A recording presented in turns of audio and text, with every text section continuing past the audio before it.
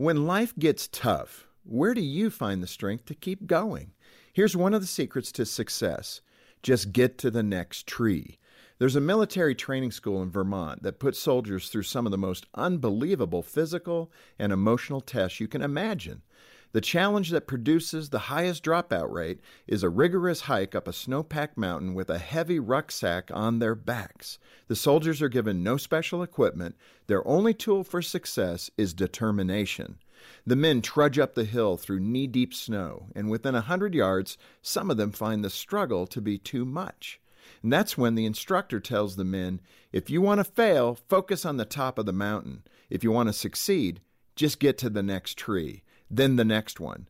Do that again and again until you reach the top of the mountain.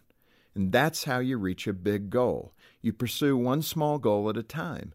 You write a book one word at a time. You stay sober one day at a time. You restore your marriage one counseling session at a time.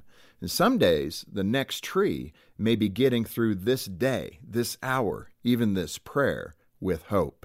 And that's how it is when you're struggling.